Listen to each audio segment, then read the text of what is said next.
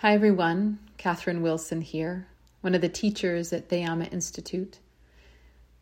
And today the spiritual talk is called On Earth as It Is in Heaven.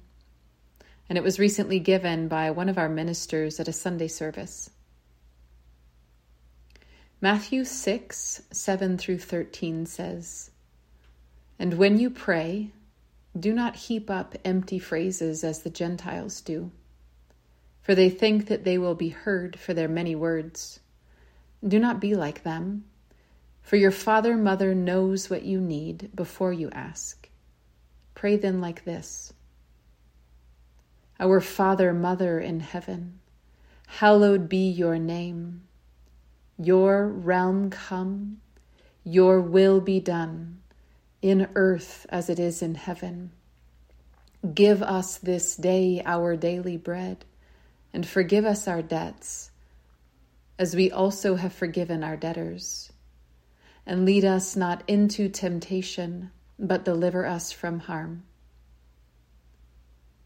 Let's start by bringing attention to what Jesus says before he shares the Lord's Prayer.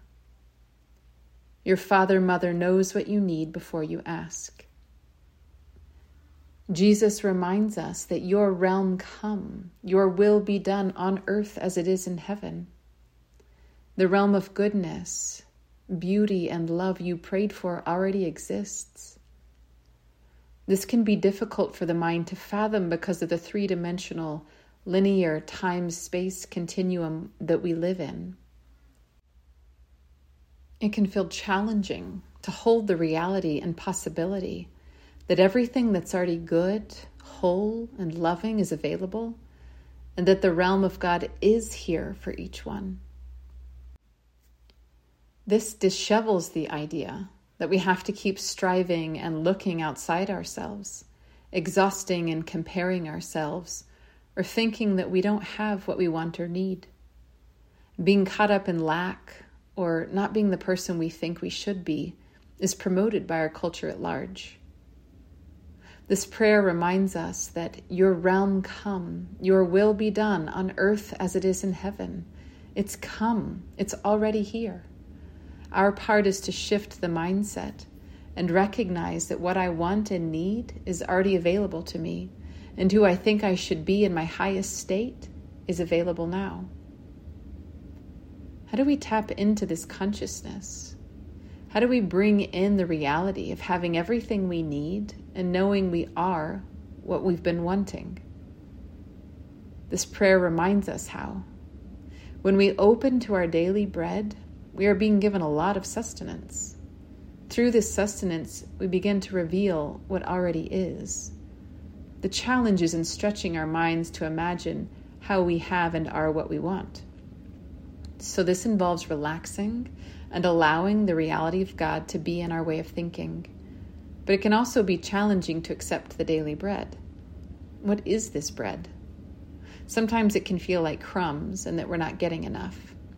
Sometimes it feels like it's abundant and we are so grateful for the good things. Sometimes it's like a hailstorm of hard, stale bread and we can feel like a victim.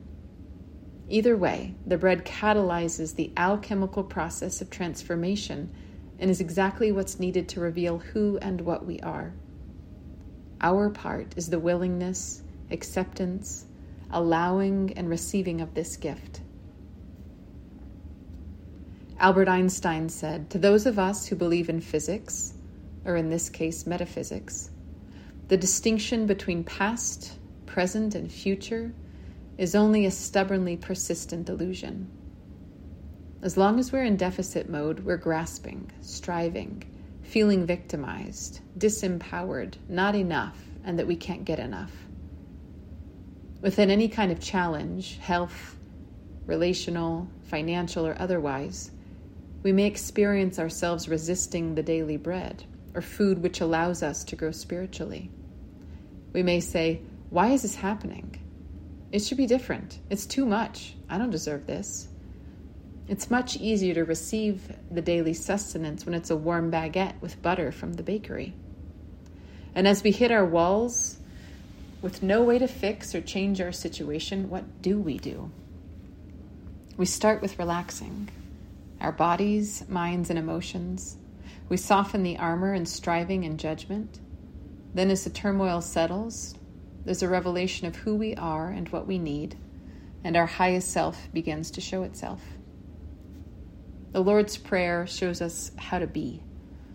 It shows us the reality through relaxing, allowing, and trusting that we feel nourished, and we recognize God already knows our highest expression of love. So let us use the invitation of this fall season to go inside. We can practice what it looks like to relax, settle, and let go of the external striving and worrying. We can practice recognizing the realm is here, in our being. This is not easy, but it is the prayer, the path, and what Jesus has called for us to experience and take on. Michelangelo said, "Every block of stone has a statue inside it, and it is the task of the sculptor to discover it. I saw the angel in the marble, and I carved it until I set him free." Blessings as you step into receiving the fullness of the realm that's come and is here, as you receive the daily bread that is given to you, as you relax into the process. May you be set free to inhabit more of who you really are by knowing you are deeply loved.